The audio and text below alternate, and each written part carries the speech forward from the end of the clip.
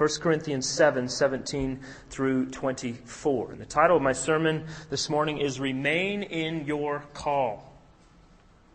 And the key words for our worshipers in training are remain, calling, and slave.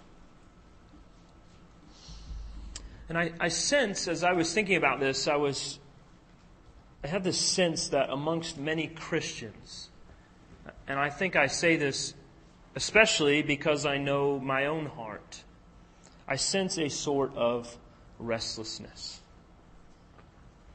I'm not talking about the longing that we have for eternity. I'm not meaning the longing that we have for the life to come with Christ in perfection. I'm speaking more of a longing for different circumstances in our lives. In terms of looking at our vocation, or where we live, or the friends we have, or even at times the church family that we belong to. In other words, the circumstances of life. That there is a sort of certain restlessness about us because of the circumstances of our lives. And we want to let those circumstances dictate how things go. Certainly there are a lot of different reasons for this. Stress in our lives. We may want and desire more ease. We may be seeking something else for greater financial gain. Perhaps it's a desire for comfort. If you're anything like me, perhaps it's for a sense of adventure and excitement. Perhaps looking for greener grass. Needing that newness factor about life all over again. Or maybe it's that our preferences have changed and we begin to view those as more important. And as I was thinking about this, I did a little searching to find some averages. The average American holds a job for 4.1 years. So past education, the average American has 8 to 10 jobs before they retire or die.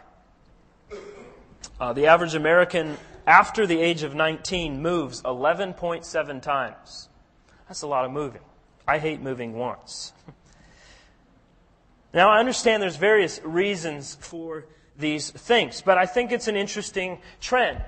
Because many of generations past would not even understand why this would happen. People in other countries know very little outside of their community, other than perhaps a few times of travel here and there. But we as a people are constantly shifting and moving. I think if we live in somewhat transient neighborhoods, we see this and understand this to be true. And while their circumstances were different, the Apostle Paul sensed a sort of restlessness amongst the new Christians in Corinth. They were newly converted to Christ. They had a new zeal. And as a result, they saw their vocation, they saw the work that they were doing as something that maybe was somewhat useless because it was not in direct relation to the gospel as they saw it.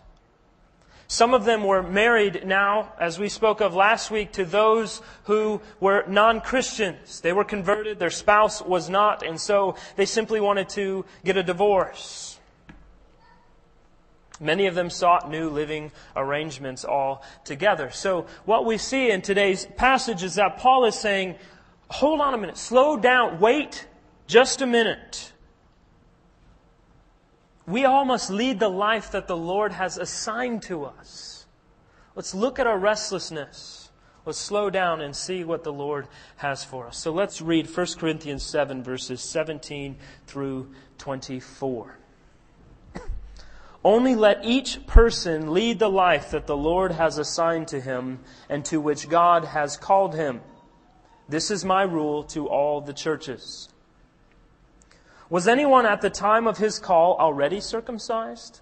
Let him not seek to remove the marks of circumcision. Was anyone at the time of his call uncircumcised? Let him not seek circumcision. For neither circumcision counts for anything, nor uncircumcision, but keeping the commandments of God. Each one should remain in the condition in which he was called. Were you a slave when called? Do not be concerned about it.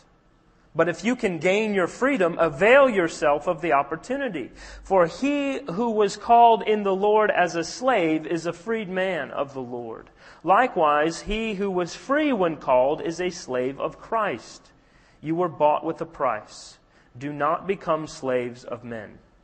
So, brothers, in whatever condition each was called, there let us remain with God. So as we read through the entire chapter 7 of 1 Corinthians, it seems in some ways that Paul's taking a diversion, a sort of rabbit trail here down a side road. But we need to take in context all that's going on before and after this passage. Remember, in verse 15, he tells the believers that God has called you to peace. And then following this, he's going to speak to those who are single, those who are without a spouse. And he's calling them to live in their situation, to remain single if possible, to maintain that calling in their life. And this passage, in addition to this idea of marriage and singleness, addresses other ideas of circumcision and slavery. And I think, too, we see in here an implication for vocation and social status as well. So let's look at each verse. Verse 17, remain in the call. Only let each person lead the life that the Lord has assigned to him and to which God has called him. This is my rule in all the churches. So a life that each man or each woman has been assigned to or called to is what Paul is speaking of here. So he's going to begin breaking down these ideas about certain external changes of the person needing to be made by a new Christian. Remember, we talked about a few weeks ago that the Gentiles were looking that they maybe need to be married if they weren't married yet. Some of them were single, and there was a Jewish law that was saying that if you weren't married, then you were not favored of God. And so these Gentiles, new Christians, were walking into this former Jewish community and hearing this and feeling like, I need to pursue a wife. And remember, Paul has said already, and he will say again, that if you are single, it is far better that you remain single if possible, that you may continue on in the ministry unhindered with external influences. Also, they were looking to see that perhaps now that we are believers, that we need the sign of circumcision. And that's why Paul addresses that in this passage. Likewise, there were Jews who became believers, who became Christians, and they were now married to non-believers. And because of their understanding of someone being clean or unclean, they felt like they needed to divorce their non-believing spouse. They did not want to become unclean as a result of that relationship. But remember, again, last week, Paul calls them to stay in that relationship if they consent. And they also wanted to, because of their new life in Christ, appear as though they were uncircumcised. And there was a procedure in the first century in which one could have the symbol of circumcision appear to be removed. And Paul makes essentially the same argument that he does here in Galatians chapter 3, verse 28, where he writes, there is neither Jew nor Greek, slave nor free, male and female, for you are all one in Christ Jesus. So here's the argument that Paul is making. Human circumstances of life should not enslave the Christian by virtue of God's call to become a Christian. Additionally, undue concern for changing the circumstances of one's life disregards the effectiveness of God's call. thus representing a form of slavery itself. So we're going to unpack all that. Don't feel like you need to remember everything I just said. It's important as we go through this to understand this idea of calling. What is a call or a calling on a person's life that Paul is speaking of? Primarily, Paul is using this in the very same way that all of Scripture does when it speaks of the effectual call of God. Essentially, that God calls His people unto Himself, and in that calling that they are effectively new creations in Christ. He calls them onto Himself, He justifies them, He saves them, and as a result of that, they are new creations. This is that calling. But secondarily, and I think really what Paul is pushing here, is he's speaking of a call on a place or a status in life. In other words, a location of where someone may live, or the economic circumstances or social status that one might find themselves in. We read in Acts 17 verse 26, it says, He, God, made from one man every nation of mankind to live on all the face of the earth, having determined allotted periods and the boundaries of their dwelling place. And so we have a great understanding here of the sovereignty of God in directing His people to be in certain places at certain times to fulfill His purposes. I think also we can draw from this, and many of the Puritans certainly did, primarily Martin Luther, this idea of vocation, of our job. Now, I want you to think about your job right now and some of the descriptive words that you might use to describe it. Maybe good, maybe not so good. And realize that we see from Scripture that work, vocation, is a gift. It's not a curse, it's a gift. We see, right, that in creation that God Himself worked. He worked by His Word to bring all things into existence. And on the seventh day, He rested from His labors. And so we see that work is a gift of God. Work existed before the fall of mankind. And so He's calling us here, in a sense, to remain as we are in vocation. And we'll talk about that a little bit more. And also in context of the wider chapter here, to remain in our relationship status, married or unmarried, if possible. So Paul is pointing out here that every man, woman, and child has a specific life assigned by the Lord to fulfill a specific calling. And Paul, and really all of the Scriptures, draw a very heavy line at times between what the Bible describes as the world and Christians. So we see this all through Scripture. As the Bible talks about the things of the world and the things of God. And there's this major distinction that we constantly see drawn, and rightfully so, but we cannot let that cloud our understanding of two very important principles I think we need to key in on in this passage. First is what we see in John chapter 17, verse 15. This is Jesus' high priestly prayer. He's praying for us, the believers. And He says, I do not ask that you take them out of the world, but that you keep them from the evil one. So, we get this understanding that Christians, although to be set apart from the world, are not separatists.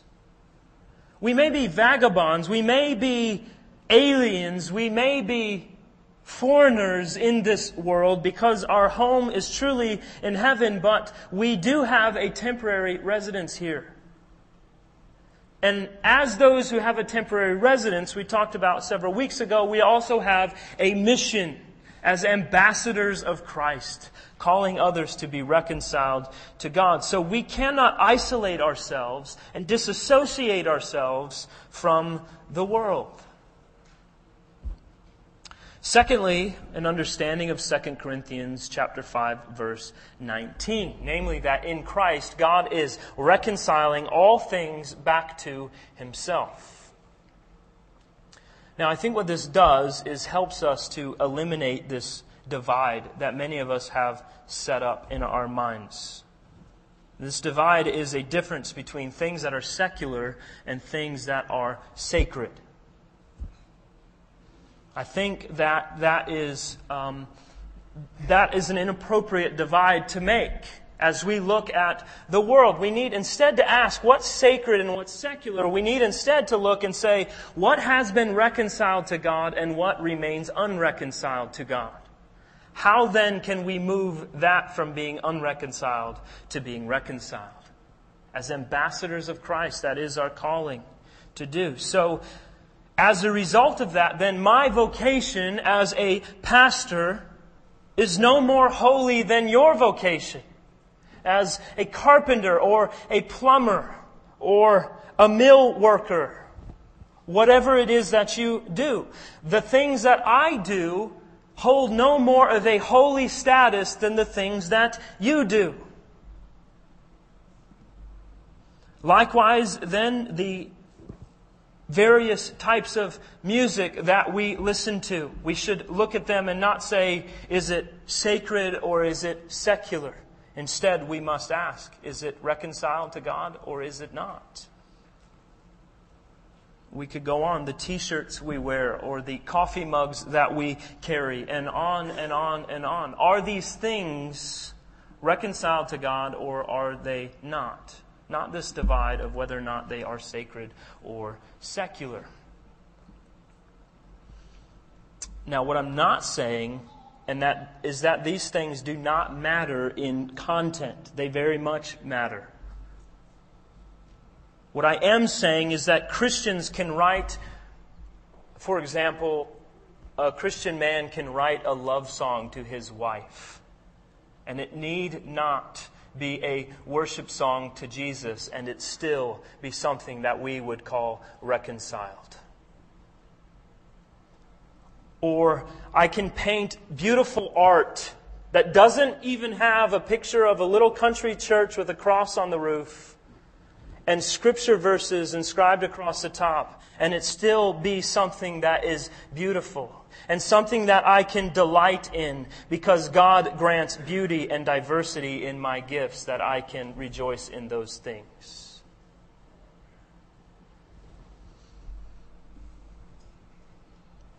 God gives us all things so that by them we are pointed beyond them to Him.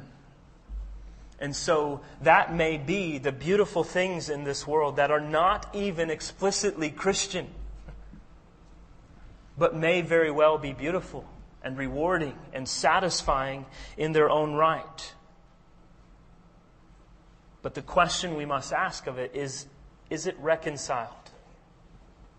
So that means that our jobs, our houses, our hobbies, the food we eat, the things we drink, the shopping we do, the art that we participate in, the music we perform or listen to, and on and on and on. All of it matters. And if it's not reconciled, then our call is to work toward that end. And so as we look at our calling in life, we must consider, where am I at? What are the circumstances of my life? And instead of seeking to flee them and isolate myself from them and be as many of the past, and certainly some currently have found, well, perhaps I just need to abandon it all and isolate myself completely and take a vow of silence and poverty and find a nice resting place in the side of a mountain. This is not the call of Scripture. John Calvin said, "What then is to be done unless that every one walk according to the grace given to him and according to his calling? Let everyone therefore labor for this and use his endeavor that he may do good to his neighbors, and more especially when he ought to be excited to it by the particular duty of his calling." So we must understand that God has given each and every one of us a specific calling. He has assigned to us a specific place in life. And Paul says in the second part of that verse that this is a rule that he's given to all the churches. In essence, he's not singling out the Corinthians. He's saying, I am pressing this in on all the churches. As I write to them, as I speak to them, this is what I am calling all believers to. Let each person lead the life that the Lord has assigned to him and to which God has called him. So the thrust is this, and he elaborates on this in a few more verses. A Christian does not have to seek the right situation. And by that, we're speaking the situation that we set up for ourselves. A Christian does not have to seek the right situation in order to enjoy Christian freedom or to serve God's call effectively. The situation we're in is the one that we are called to in order to enjoy Christian freedom and to serve God effectively. Look on to verse 18. Was anyone at the time of his call already circumcised? Let him not seek to remove the marks of circumcision. Was anyone at the time of his call uncircumcised? Let him not seek circumcision. For neither circumcision counts for anything, nor uncircumcision, but keeping the commands of God.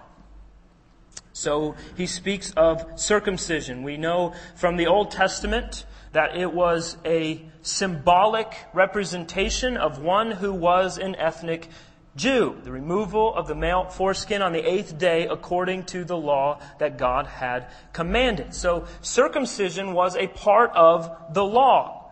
And yet Christ said, I have not come to abolish the law, I have come to fulfill the law. So we see that this very mark was fulfilled in Christ Jesus.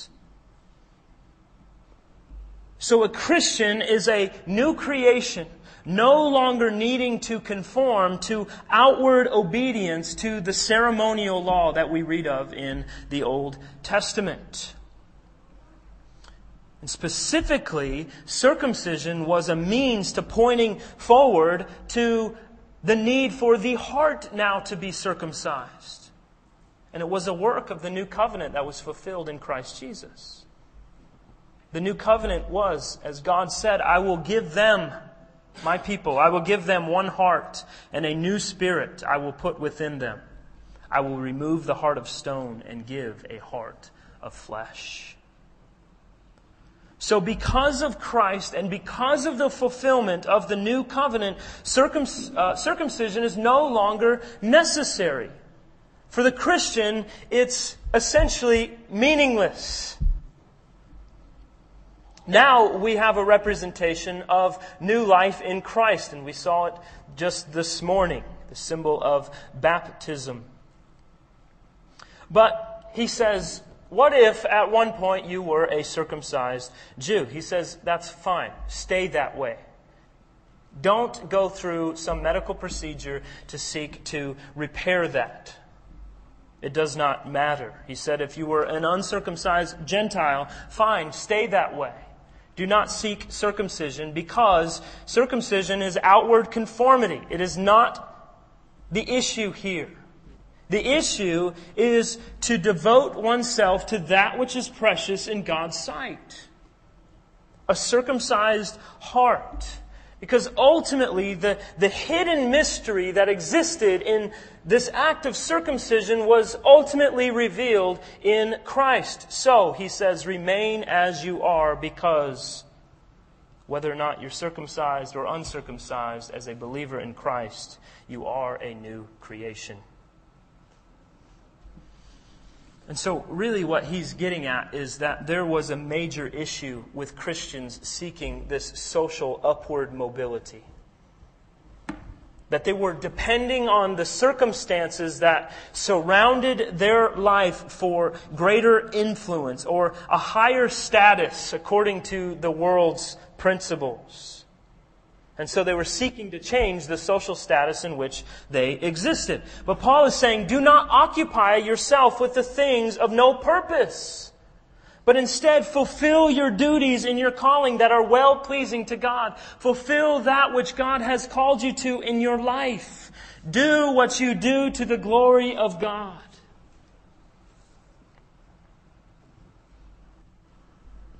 he continues in verse 20 with that thought and says, each one should remain in the condition in which he was called.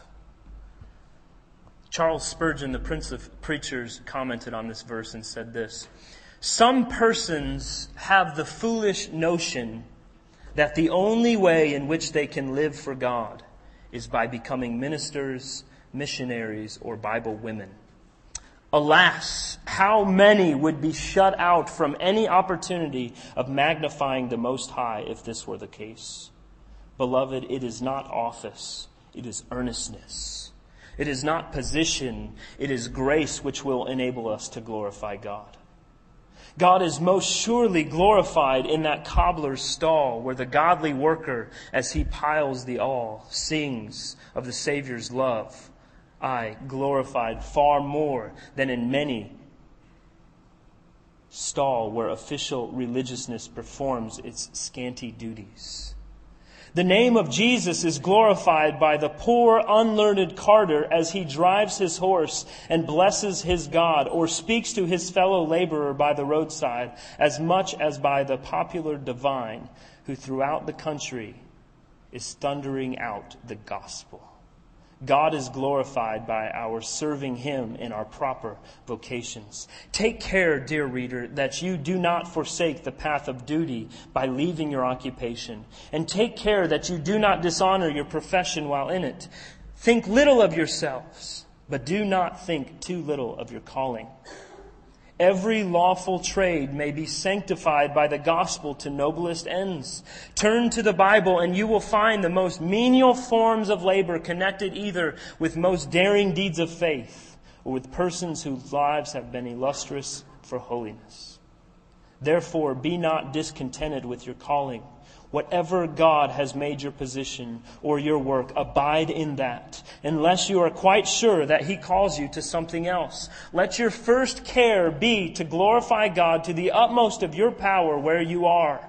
Fill your present sphere to His praise. And if He needs you in another, He will show it to you.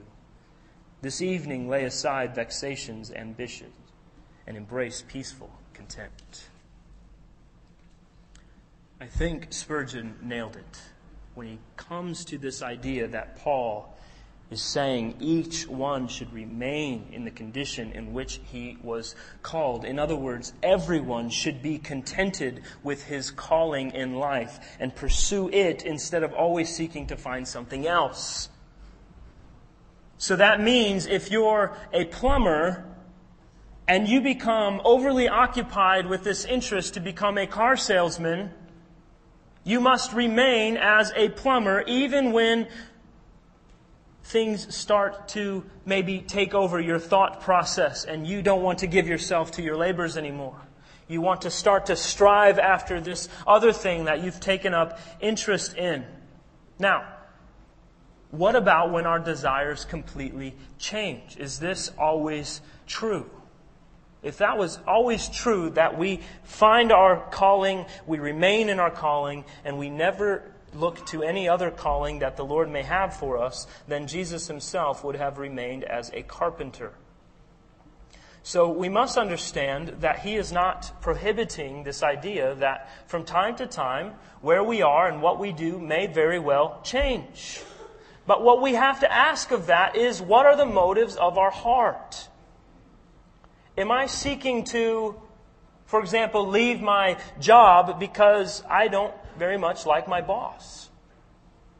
Or the situation with my coworkers just isn't all that wonderful? Perhaps my main motive and drive is financial. Or maybe even I think going to another place and doing something else is more holy than what I'm doing right now. So we must ask questions of the heart. Why am I stirring in this way? Why are my desires shifting to something else? And yet in the midst of it, remain focused to do all things as unto the Lord and not unto man. But Paul's intent here is not to lock a believer into a certain vocation or their living arrangements. But he's simply seeking to correct inconsiderate eagerness of some of the Corinthians to quickly change their circumstances without any proper reason whatsoever. Some of them it was superstition, or some it was other reasons. So he's condemning the restlessness that keeps a person from peaceably living as they are called, because they are so occupied with the what-ifs and the hope-sos. So he says to remain as you are called. And then on to verse 21 through the end. Were you a slave when called? Do not be concerned about it, but if you can gain your freedom, avail yourself of the opportunity. For he who was called in the Lord as a slave is a freedman of the Lord. Likewise, he who was free when called is a slave of Christ. You were bought with a price. Do not become slaves of men. So, brothers, in whatever condition each was called, there let him remain with God. So Paul is now addressing a new group. He's addressing those who were slaves. And he's saying, if you are a slave and you are now a Christian, don't worry about it. Don't let that condition worry you. Because many were assuming that being a slave was unbecoming or incompatible with becoming a Christian.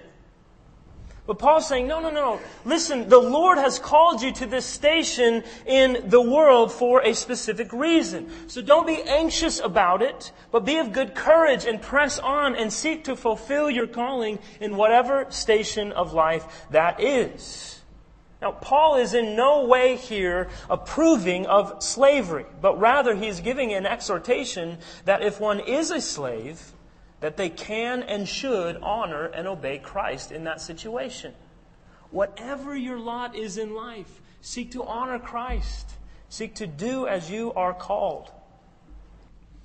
In the first century, in this time that Paul would have been writing this, a third of the slave population were simply born into that. And so they continued on in that. But he gets on to this idea of saying, if you can avail yourself of this, if you can be freed of slavery, then do so. And what he's talking about is that most of the rest of the slaves sold themselves into slavery because they were paying off debts. And most of them earned some type of labor.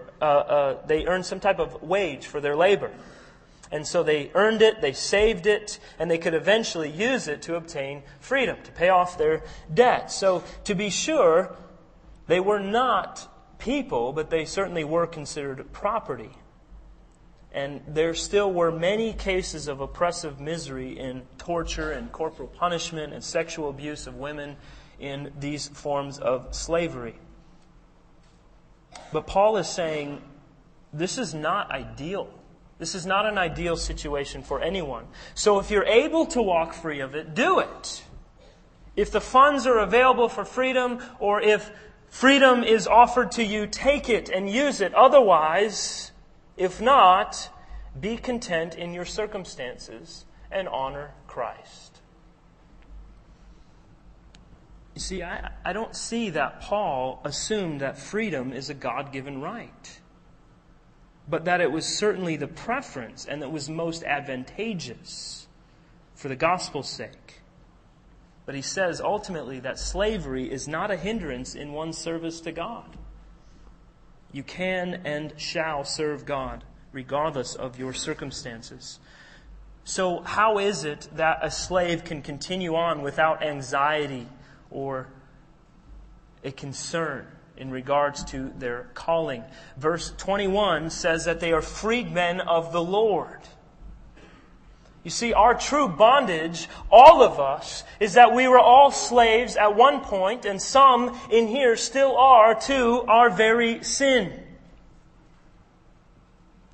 No man is more free in this life than the one who is in Christ, who releases us from the bondage of sin and sets us free to live in the newness of life with new desires for obedience to Christ, with new joy and satisfaction in who Christ is and what He has accomplished on our behalf. So we are then set free to live making much of Jesus.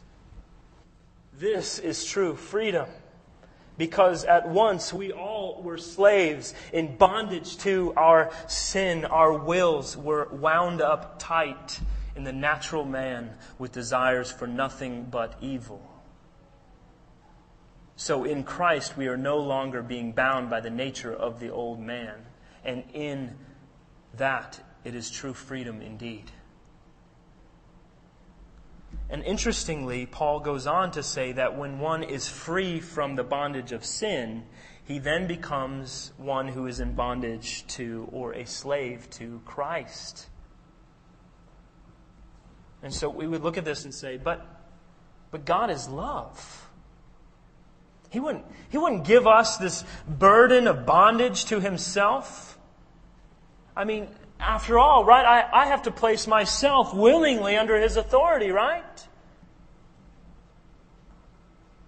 I think the Bible is clear that we cannot. Indeed, we will not act against the very nature of our sinful man, which is sin and rebellion.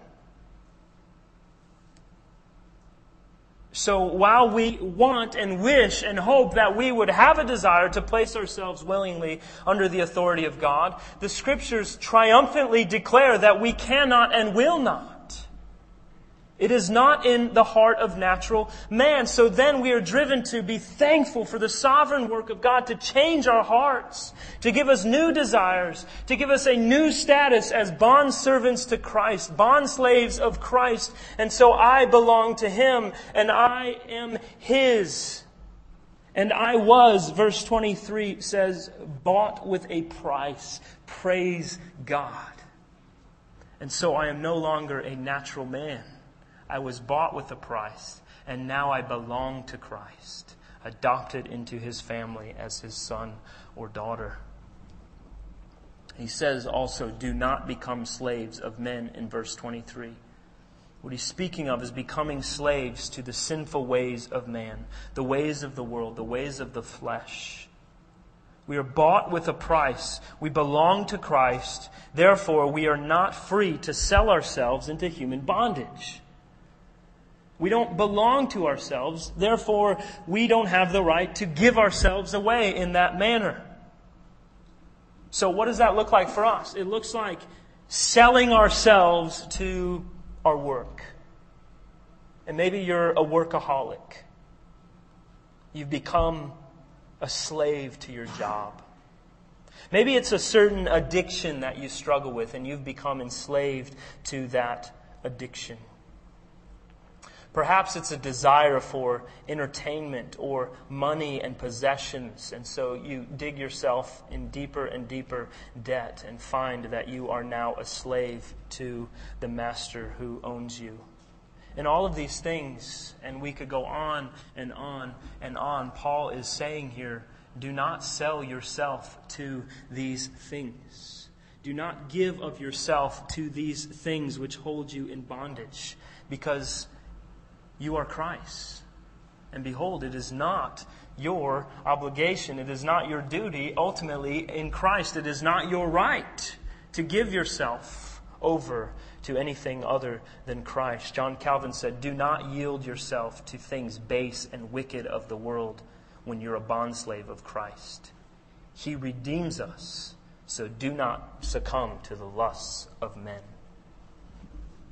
He goes on finally in verse 24 and says, so brothers, in whatever condition each was called, there let him remain with God. So in the context, again, Paul looks at the physical intimacy that a husband and a wife may have at the beginning of chapter 7. He looks at marriage. He looks at singleness. He looks at divorce. He looks at circumcision and slavery and freedom. And he draws that each has his place for living out the gospel in everyday life. In whatever situation one finds themselves in, use it to make much of Jesus. Remain with God in all circumstances.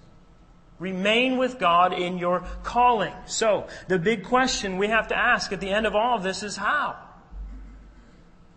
How do I shift from this restlessness and this longing for something else that would bring me contentment and joy in my current circumstances? How do I shift from that to living in a way that is content and satisfied in Christ and the calling that I currently exist in. The Christian heart should be, how can my life count for God's glory in all the circumstances surrounding me, good or bad? Well, Paul says, remain with God. No matter the time nor the place, maintain fellowship with Christ. Jonathan Edwards looked at this idea of one neglecting their work or neglecting their duties of their current circumstances for this pursuit of personal piety or holiness that we've created. He looked at that and saying, to deny the things that you are called to do in terms of your calling and vocation, to neglect those and instead to focus all of your attention on this self-made pursuit of personal piety is very hypocritical. He explains the very opposite sentiment, which is very consistent with Paul is saying, using his wife Sarah as an example. He said, "Oh, how good," said Sarah once, "it is to work for God in the daytime and at night to lie down under His smiles." High experiences and religious affections in Sarah have not been attended with any disposition at all to neglect the necessary business of her calling, to spend time in reading and prayer and other exercises of devotion. But worldly business has been attended with great alacrity as part of the service of God, Sarah declaring that it being done thus, 'tis found to be as good as prayer. As we go about our lives day after day after day in the calling that we are in, whether it is our vocation, our marriage or singleness, whether it is the place we live, the neighbors we have, the family of faith that we belong to, Paul is calling us to remain in that calling, remain in that position. It matters to God that we remain where He has called us, that we would use that position to make much of Him. We must work hard with godly motives to make much of Jesus while maintaining a sweet fellowship and thanksgiving with Him. A few scriptures here and then we'll end. Psalm 86:12. This must be our hearts in all things. I give thanks to you, O Lord my God, with my whole heart, and I will glorify your name forever. Trusting the Lord in all things. Psalm 31:14. But I trust in you, O Lord. I say, you are my God. Isaiah 41:10. Fear not, for I am with you. Be not dismayed, for I am your God. I will strengthen you. I will help you. I will uphold you with my righteous right hand. Philippians 4:6 and 7. Do not be anxious about anything, but in everything by prayer and supplication with thanksgiving let your requests be made known to God, and the peace of God which surpasses all understanding will guard your hearts and your minds in Christ Jesus. 1 Peter 5:7. Cast all of your anxieties on Him because He cares for you. Matthew 28:20, behold, I am with you always, even to the end of the age. And Titus 2:9 through 10, slaves are to be submissive to their own masters in everything. They are to be well-pleasing, not argumentative, not pilfering, but showing all good faith, so that in everything they may adorn the doctrine of God our Savior. So He's calling us, brothers and sisters, to use our gifts, to use our creativity, to use the things that God has given us as gifts and has called us to subdue, to use them all for God's glory. Truly, we must ask, of all things, how can Christ's beauty shine more brightly in my circumstances right now? Whatever they are, consider your circumstances. And indeed, I would call you to consider the circumstances you are most dissatisfied with at this point in your life and ask of that question. How can Christ's beauty shine more brightly in my current circumstances? We must realize that life lived and work done adorns the gospel. How we work matters. how we live as neighbors, how we do our hobbies, how we shop at the store. All of these things matter. So, an illustration, our work is not the woman, our work is the dress. The woman is the gospel. So, our work, the dress, goes on the woman who is the gospel. It adorns her. So the point is that through our work, the Christianity, our faith, will be known from inside of us. We must enjoy God's gifts as gifts, ultimately because they are a means of pointing us to Christ and not finding our final joy in them, but finding our final joy in the giver. The call is to find joy, to find rest, to find peace in Christ no matter our circumstances. We must forsake a continuous restlessness in our circumstances, that we may long to make much of Christ no matter what we are called to, for His glory and for our joy. Let's pray together. Father, thank you for this important exhortation from your word. That we would live according to the life that you have given to us, according to the call that you have placed on our lives. Father, we thank you for the gift of work. We thank you for creativity. We thank you for beauty. We thank you for the gifts in this world that you have given us, that are reconciled and that have yet to be reconciled. That as we look to them, we can look beyond them and worship the giver and not the gift. But all the same, that we can enjoy and be satisfied in that you have given us a great gift.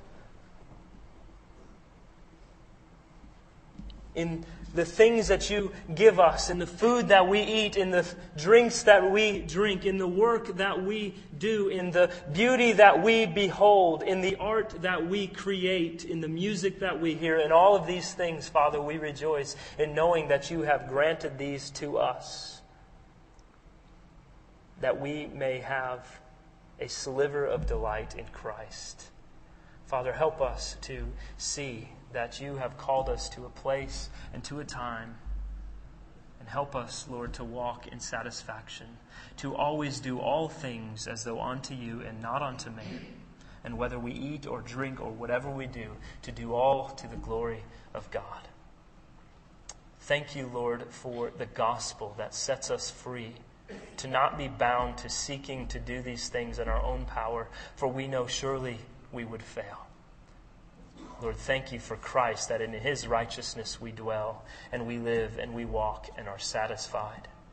Help us all, Lord, to delight all the more in who Christ is and what He has accomplished.